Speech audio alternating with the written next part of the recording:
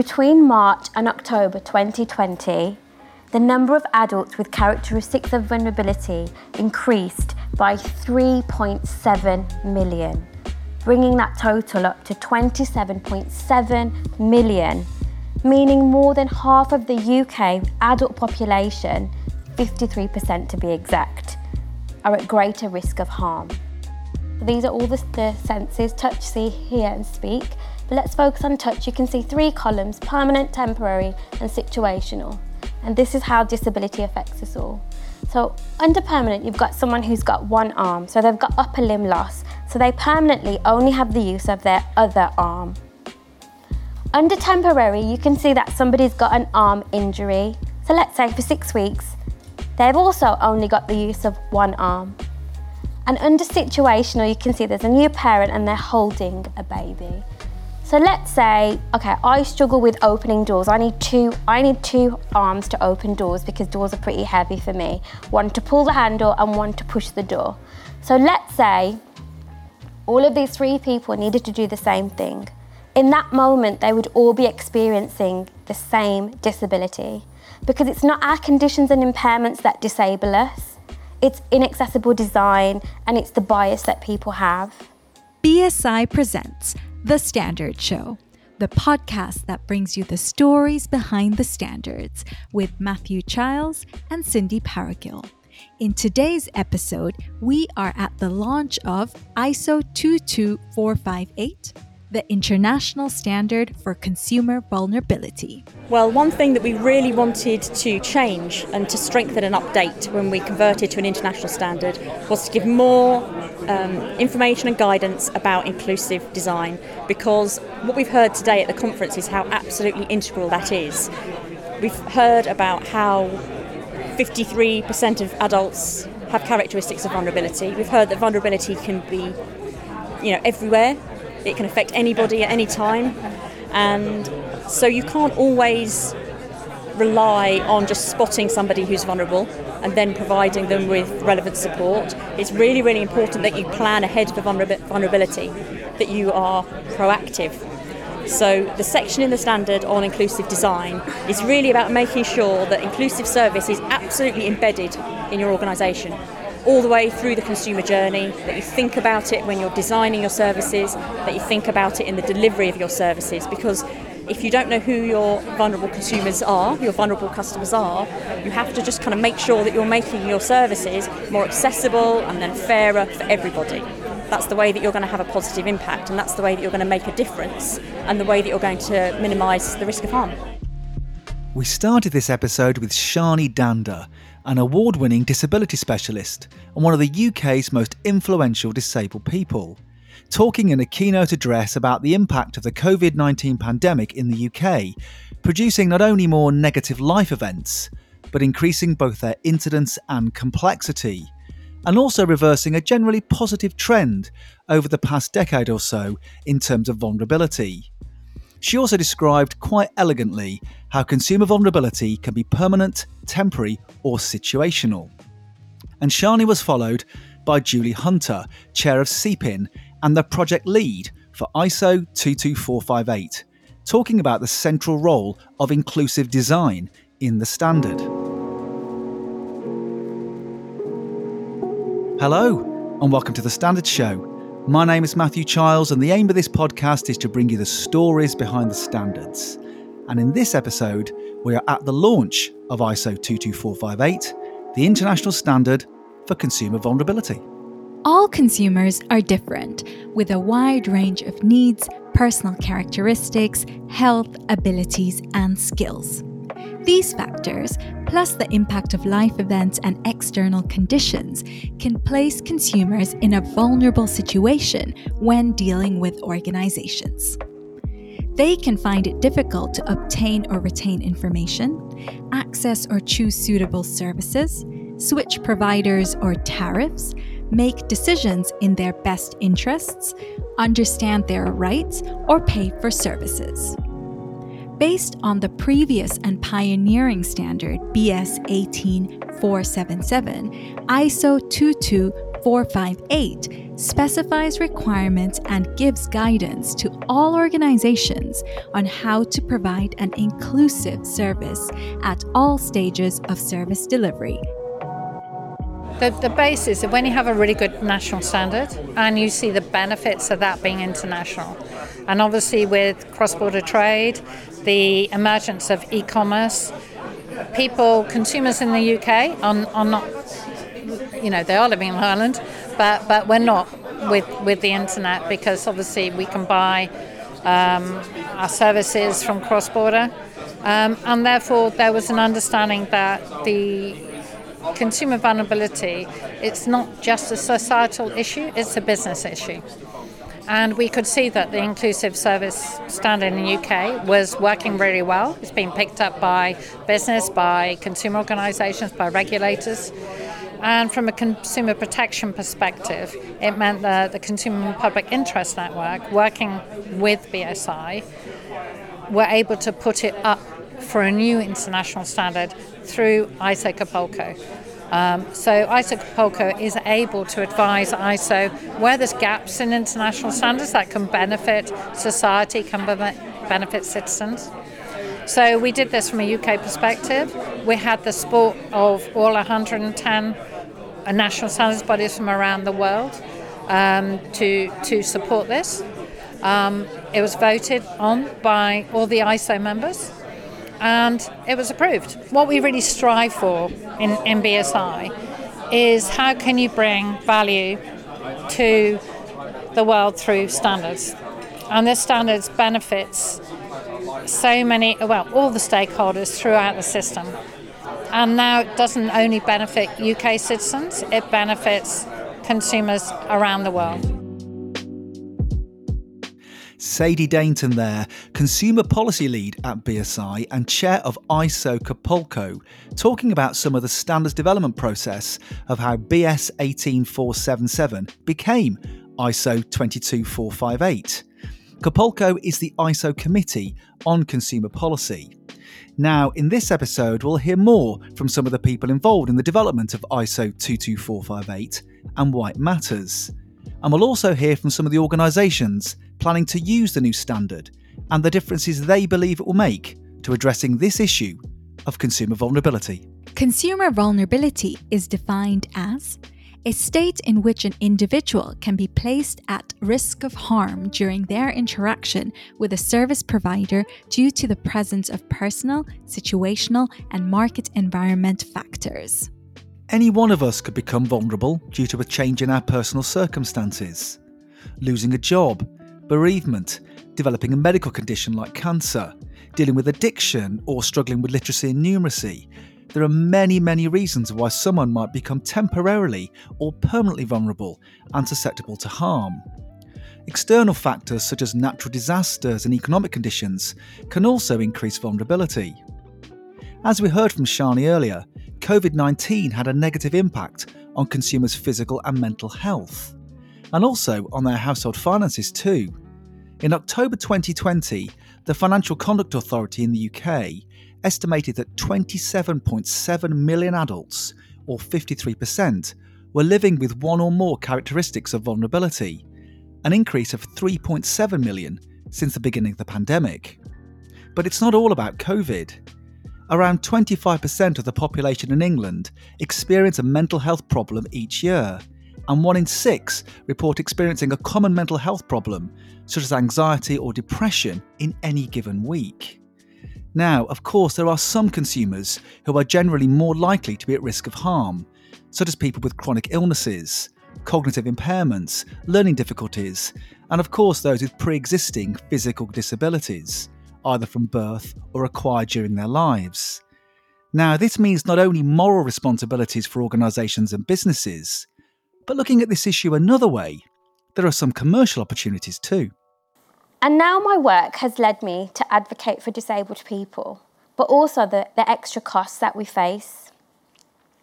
Because I don't think it's fair that disabled people have to pay more to live the same lives as others, but have less or no choice.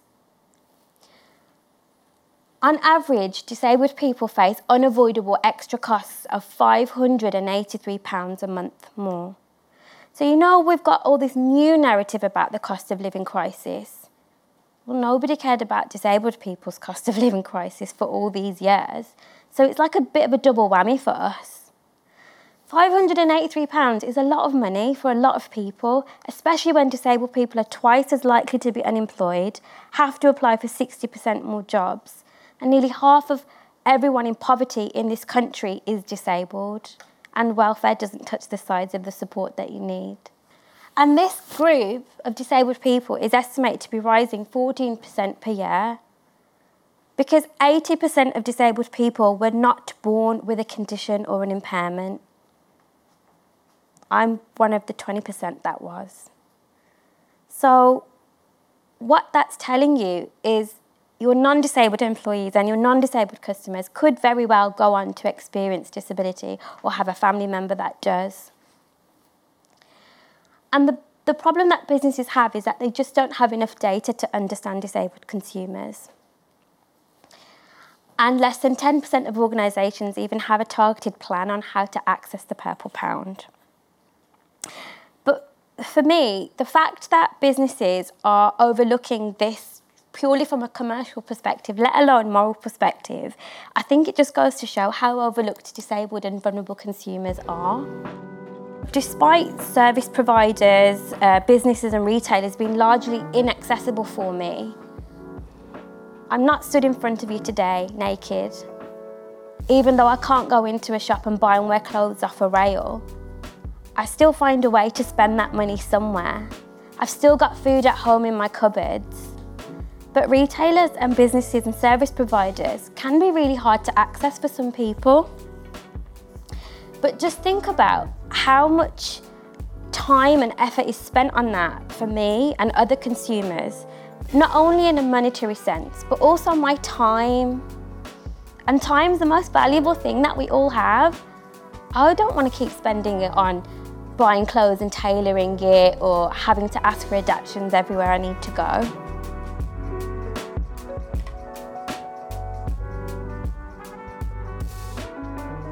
At the launch of ISO 22458, I spoke to some of those involved in developing and championing the standard. Leo Miles from Macmillan Cancer Trust, Nikki Stopford from the BSI Consumer Forum, and Julie Hunter from CPIN. But I started with Michael Hill, complaint management expert and chair of the BSI Standards Committee for Customer Service Standards, and also the UK representative on the ISO committee developing ISO 22458. I started by asking him what's the main difference between ISO 22458 and BS 18477, the standard it supersedes. The initial standard was drafted at a sort of time where our kind of understanding of consumer vulnerability and inclusive service design was probably at the kind of start of the evolutionary cycle, and I think now things have sort of moved on. This standard far better addresses things like situational vulnerability. So, of course, that's where any one of us really may have, of course, experience things like relationship breakdown, income shock. Of course, the pandemic has had its own impact. So it was that, but also this was an opportunity to really collaborate with business. So the initial standard, really driven by consumer bodies and government. This one actually has a lot more input in terms of businesses who have also, of course, got experience of using, for example, 18477. So it's got a lot more kind of practical guidance for organisations, probably a lot more around the culture and top-down commitment that's required, but also, of course, picking up upon things like, of course, the way we interact with businesses these days, the more of a sort of digital needs, but then also things like data as well, and data sharing. I mean, who have been involved? Who else was sort of sitting around the table to ensure that we had developed a consensus for this standard? What sort of organisations were involved? Well, we had representatives from a UK perspective, from the energy sector, from regulators, but then also, of course, that global perspective. So we had Australian counterparts who sort of brought some of their own kind of sort of stories into sort of drafting for, of course, in Australia, things like climate change and bushfires and the impact that those sort of have. Sort of Japan, I know they brought some very good sort of practical examples in terms of some of the work they've done in with a quite an ageing sort of population and some of the challenges sort of there, but also in a very good representation. I know we had from Canada, Malaysia, some of the Scandinavian countries in Europe as well. So I know a very diverse sort of committee. I suppose the other question I would ask you is why now? Why develop this international standard now? Well, it's been, of course, a number of years in the making. It felt it was very much a time where, just from a UK perspective, we were considering anyway, I think, reviewing and updating the previous sort of standard. So I think there was a feeling globally from ISO that actually there is a need for this standard, and that the existing British standard was a good starting point. So I think various things has ever sort of come together to make it feel like it's the right time. And I have to say, when you have something like the pandemic and then cost of living crisis, of course, starting to happen as you sort of reach the conclusion, of course, it felt even more timely. Who's the standard actually for? The standard's really for any sort of size of organisation. Also have to say whether they're a commercial body or a public sector organisation, I think would benefit. It has been written in a way that we feel does have flexibility to apply to any size of organisation. But of course, the focus will always be upon those companies that are made, or organisations that are providing essential services. So that was very much at the forefront of our minds. But ultimately, I think any type of organisation will benefit, because what's set out in the standard is really ultimately about how organisations can personalise their services, and that will provide even sort of the smaller sort of business with a competitive edge. Now, obviously, you've been involved in the design and development of this new standard, and there's obviously a lot of hard work's got into that. I just wonder, if we were having this conversation in 5 years' time, what do you hope to have changed as a result of organisations using this standard? I think I would like to see that inclusive service design is a given in the way we, in future, shape our products and services, that we have a better understanding of the customers that our organisations are serving, and the fact that each customer is different and has a range of sort of needs, and there will be sort of characteristics that we need to sort of better understand, so that as organisations we provide appropriate products and services to them. I'm Julie Hunter, and I'm chair of the Consumer and Public Interest Network at BSI. We represent consumers in the development of British standards, and I was also project lead and UK consumer representative on the new standard for consumer vulnerability. Well, one thing that we really wanted to change and to strengthen and update when we converted to an international standard was to give more information and guidance about inclusive design, because what we've heard today at the conference is how absolutely integral that is. We've heard about how 53% of adults have characteristics of vulnerability. We've heard that vulnerability can be, everywhere. It can affect anybody at any time, and so you can't always rely on just spotting somebody who's vulnerable and then providing them with relevant support. It's really, really important that you plan ahead for vulnerability, that you are proactive. So the section in the standard on inclusive design is really about making sure that inclusive service is absolutely embedded in your organisation, all the way through the consumer journey, that you think about it when you're designing your services, that you think about it in the delivery of your services, because if you don't know who your vulnerable consumers are, your vulnerable customers are, you have to just kind of make sure that you're making your services more accessible and then fairer for everybody. That's the way that you're going to have a positive impact, and that's the way that you're going to make a difference, and the way that you're going to minimise the risk of harm. I would love to see greater take-up of this standard by regulators, particularly by firms in the essential services sector, where we know that the risk of harm can be so much greater if you're vulnerable. So the impact of the harm is, if it's something that you use in your everyday life, it's your energy, it's your water, if things go wrong, that's really, really serious if you're in a vulnerable situation. So I would love to see greater take-up of this and understanding of what vulnerability is. It's not just one thing, this person is a wheelchair user, therefore they're vulnerable. We've talked today a lot about the overlapping characteristics of vulnerability and the very complex nature of vulnerability. So I would like to see, as a result of this standard, businesses really understanding that complex nature of vulnerability and looking at a person as a whole. What are the difficulties that person's facing, and how can we actually help them and support them to make a positive difference to their lives. Because we're now looking at a very broad range of characteristics of vulnerability, so understanding that anyone can be vulnerable at any time is also understanding about this very, very broad range of risk factors for vulnerability. It can be mental health, it can be physical health, it could be your financial resilience. It could be that you've lost your job, you've got caring responsibilities, you've suffered a bereavement.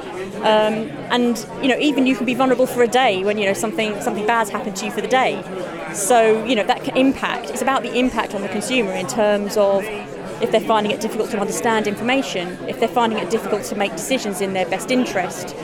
So it can really be something that's very temporary. It can be something for some people that's permanent, or it can be something that comes and goes, that's sporadic as well. So it's really important, as I said, that we plan ahead, that businesses plan ahead for vulnerability. This is why inclusive design is so important, because it's not just about helping those people who you've identified as vulnerable. It's actually helping everybody. So another example is, for example, on buses, when you get the spoken instructions about which stop is coming up next.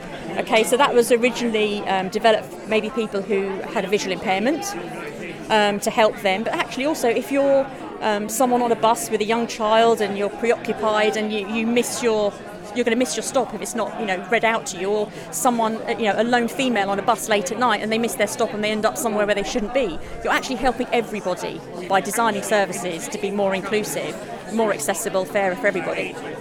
I'm Nikki Stopford, I'm the chair of BSI's Consumer Forum. The forum really acts to really strengthen the voice of consumers in standards making. So it brings together all the big organisations that are at the forefront of empowering consumers in one way or another, and that is relevant to many organisations across the consumer landscape. So we've got government departments in there, we've got enforcement agencies, and we've got consumer advocates, of course. So we've seen today that ensuring that businesses and organisations have the right tools in place to both understand and support people who are in vulnerable situations is really important. It's always been important, of course it has, but what we've seen today is the scope of consumer vulnerability is just scaling at an unprecedented speed.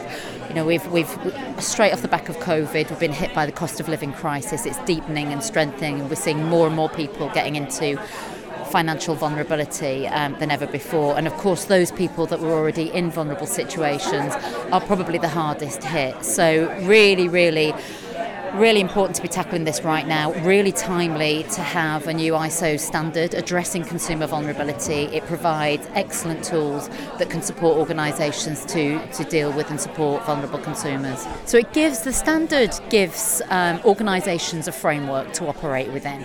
It gives them the things that they can do to make a real difference, right from how you embed consumer vulnerability and the importance of consumer vulnerability at a cultural level, right to at the on-the-ground practical actions that can be taken to both identify but also to support people in vulnerable situations. And it involves lots of examples, right from the importance of using data to understand more about customers and consumers in terms of how they're behaving, thinking, feeling, right through to the types of resources that you can draw on to refer people on to schemes where they can get better support. I think the important thing with this standard is that more businesses engage with it and adopt it, and in adopting it, there's enough in the standard to give people the tools on what they need to do to be better to build their capabilities in tackling and dealing with consumer vulnerability. But there's also plenty within the standard that and it gives them a framework and the broad principles for acting. So as well as adopting the standard, I think there has to be a playback and a feedback on and how people are learning and iterating and innovating within the standard as well, and having that sort of shared learning experience cross-sector, cross-industry is really, really important. I'm Leo Miles, and I am the Financial Services Policy Manager at Macmillan Cancer Support. Vulnerability for us at Macmillan is as you might imagine, quite a complex thing. So I think a lot of people living with cancer wouldn't either perceive themselves as being vulnerable or want to be classed as vulnerable. And in the arena that I work in, particularly in financial services, I think consumer vulnerability is a description we started to use of people to sort of almost identify the problems so that we can start finding the solutions. But in terms of why we're involved in consumer vulnerability, so people living with cancer obviously are severely impacted by their diagnosis from a physical and emotional perspective, and that's very, very well known. What is less known is how severe the financial impact of cancer is. So that's as much as £891 a calendar month on average, and that's affecting 4 in 5 people. So it's really, really significant. And what that does is puts people squarely in the consumer vulnerability space, because when they're interacting with providers, with financial services providers, with anything to do with money, they're at risk of experiencing harm, because there's so many things about cancer that can make it harder to transact. And if providers get it wrong, if they don't respond appropriately, then that will make things worse for people. So they are at risk of long-term financial harm. So what could be a period of short-term financial difficulty, maybe when they're not working because they're having treatment, if the provider gets it wrong, it might damage their credit records for many, many years and makes the process of recovering both physically and financially really difficult. So I think that's probably why consumer vulnerability is an accurate and appropriate term for people living with cancer, but it's probably not a label they'd give themselves. A quick reminder that here on The Standard Show, we really welcome your feedback. Please rate and review us wherever you get your podcasts, especially if you listen to us on Apple Podcasts or Spotify. Find and follow us on Twitter @Standard Show and on Instagram @The Standard Show. And check out the show notes for all of the ways to get in touch. We heard earlier from some of those involved in the development of the standard, including from Michael Hill and Julie Hunter, about this concept of inclusive design. Though this is at the heart of the standard, the concept is not new. Now, a good example of this is the QWERTY keyboard I used to type words and ideas for this episode, and in fact it was mentioned by Shani in her keynote speech at the standard's launch. Modern keyboards are based on the original QWERTY typewriter. Versions of those machines, like the Hammond typewriter, developed way back in 1895, came with braille markings on the keys, and this allowed those who are visually impaired or blind to be able to write letters like everyone else. Now, at the launch, I also spoke to some organisations who are planning to use the new standard. We'll hear from United Utilities, Scottish and Southern Electricity Networks, and South East Water. But we start with Peter McClanagan from the Consumer Council for Northern Ireland, an organisation that not only promoted the use of BS 18477 to organisations in Northern Ireland, but used the standard itself too, something we'll also be doing with ISO 22458. Peter McClanahan, I'm Director of Infrastructure and Sustainability with the Consumer Council for Northern Ireland. So when we adopted the current standard, we had to undertake quite a lot of soul searching, almost you would say, within the organisation, because in reality at times we were providing a really good service to consumers, but perhaps at times our processes and systems behind the scenes that underpinned what we were doing, underpinned our staff training, for example, weren't quite as up to scratch as they could have been. So that's actually was our big learning in regard to the current standard. Looking to the future, in the knowledge that the ISO has a more digital focus and focus in relation to data and digitalisation. I think that's going to be a little bit of a challenge for us. We're currently putting in a new website, a new updating our standards and our service in relation to our website for consumers, and that will hopefully help us to make sure that we're going to be in a good place to achieve the updated standard. We, as a consumer organisation, we like to think that we really understand consumers' needs, provide well for them. But at times it's that challenge to us from the standard of making sure that our performance and our processes are strong and robust is somewhere where we really value, frankly, and then something that we can stand up and say, yes, we've achieved this. And when we're talking to companies, then we can say, look, we are serving best practice in this area, we're continually improving. Over to you guys, what can you do? So I'm Andy Clowes, I head up customer experience and strategy at South East Water. That covers quite a wide area, so I look after our vulnerability strategy, working with our customers on water efficiency, and also our research and insight programme, as well as a few other things. Yeah, so the new standard we hope is going to bring for us an improvement in performance, an improvement in efficiency, and give us a more bespoke, because this standard particularly is more refined towards us as a sector as well. There were areas in the old standard where it wasn't really applicable, like sales, for example. We're not going to have that sort of thing so it's allowing us to focus on all the really important things. And that's going to be key for us to go, if we want to really step change and improvement, then that's where we're going to get it, by just making sure we've adapted and evolved to that standard. I think the benefits that it's going to bring for customers are predominantly about the improvements in process that we will undoubtedly find and implement as a result of that new standard. We do a lot of work already with customers to try and understand how our services are impacting on them, and really whether we're meeting the needs of those customers.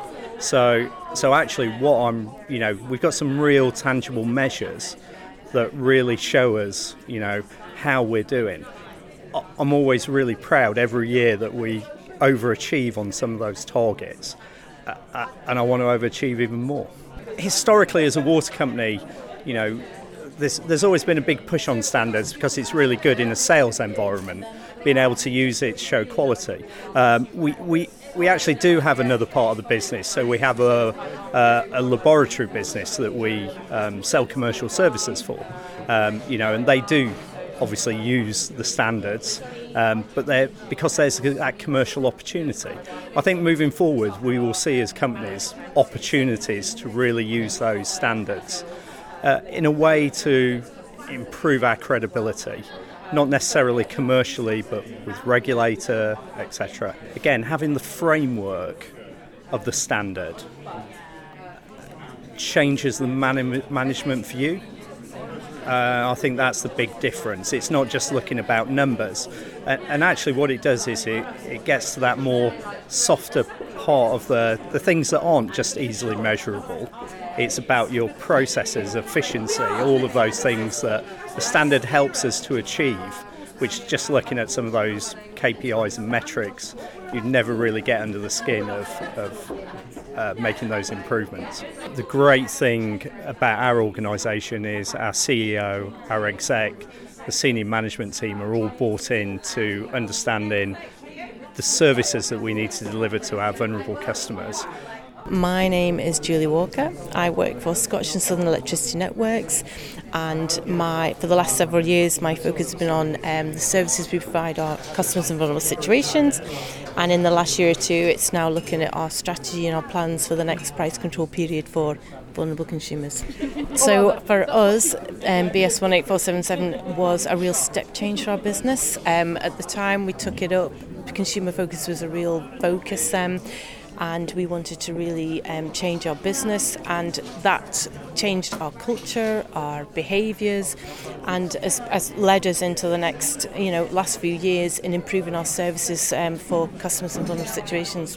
So in adopting the new one, the ISO 22458, we've got a lot of plans for the future to do many things in contributing to fuel poverty, improving our customer channels, omni-channels, introducing new channels for up-and-coming vulnerabilities, and I think most importantly is doing a lot more research and talking to a lot more people in our communities to understand how the things like the price crisis affect them and what we can do to make those adapt our services for them. I think the single biggest difference for me between the old standard and the new standard is the fact that it's going to be a lot more user-friendly. It's going to be more of a guidance from the original one, a lot more hints and tips on how to progress, and I think it's going to be adaptable by a lot more wider variety of different organisations, small, big. Doesn't matter whether it's energy, essential services, it could be adopted by anyone. So I think if we're using the new standard, the way that will impact our customers, will actually benefit our customers, is that we'll be making lots of new changes, which the end result is going to impact them. It's going to provide more positive outcomes for the customers and make it easier for them to speak to us, for us to deal with them, to us find solutions to any of the concerns they've got. So yeah, I think it'll make such a difference in that way. My name is Amanda Phillips. I'm the Priority Services Partnerships and Engagement Lead, and we are the water company up in the northwest, and we serve around 7 million customers in 3 million homes. So obviously, like all water companies, 365 days a year, day and night. You know, our product is in every single person's home within the northwest. Not many organisations can probably say that. So it's very essential service that we provide. So it's about knowing where those customers are that need our help.